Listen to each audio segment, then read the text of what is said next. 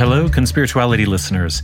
This bonus sample comes to you from our early access Patreon collection called Swan Song Series, in which we examine the historical and cultural roots that inform and fuel the Teal Swan spectacle.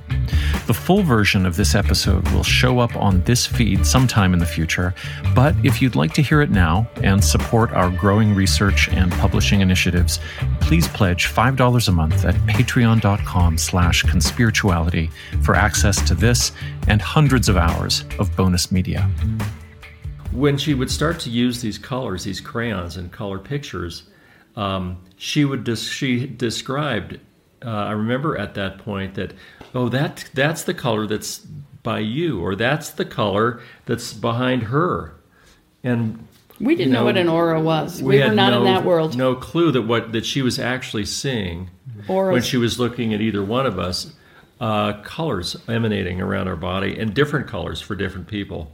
Really slight differences she could tell that she later figured out had a lot to do with a person's temperament or their mood or their health. Particularly. And we've watched her heal people, and I can say that as a...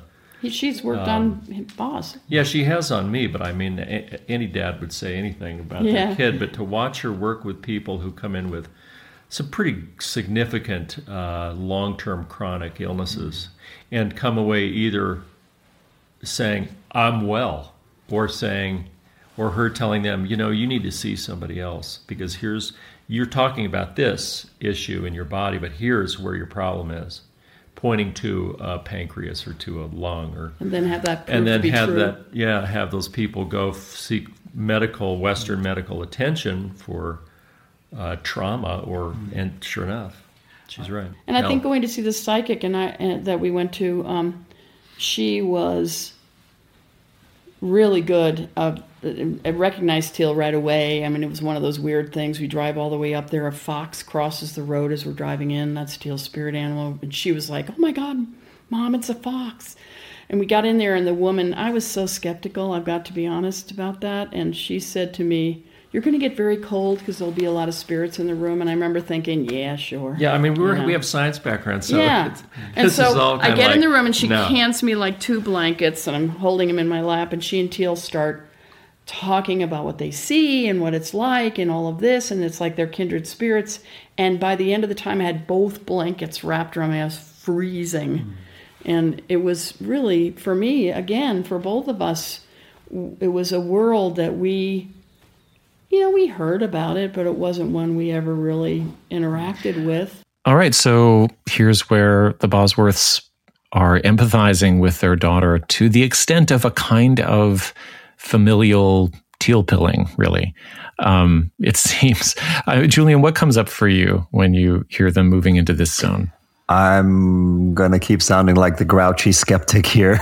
I mean, to me, this is precisely why being informed about universal human cognitive vulnerabilities to things like confirmation bias or cold reading, Barnum statements, and like the narcissistic specialness that all of this can kind of serve. I think it's really valuable just to know about this stuff.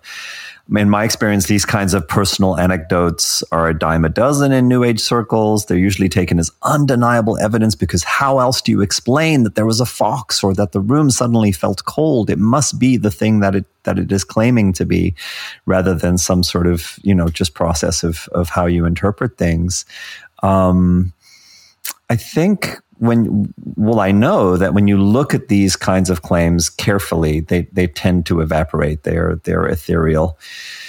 It's a trick of the mind, and all of us are susceptible to these kinds of tricks of the mind. And certain people are very good at exploiting those vulnerabilities, even when they're sincere. And they don't really realize that that's what they're doing. You actually, they say, we'd heard about this world, but we don't really interact with it. Well, now you've stepped over into that world, and it's largely a self-created world that relies on all of these sort of cognitive vulnerabilities and slippery interpretations.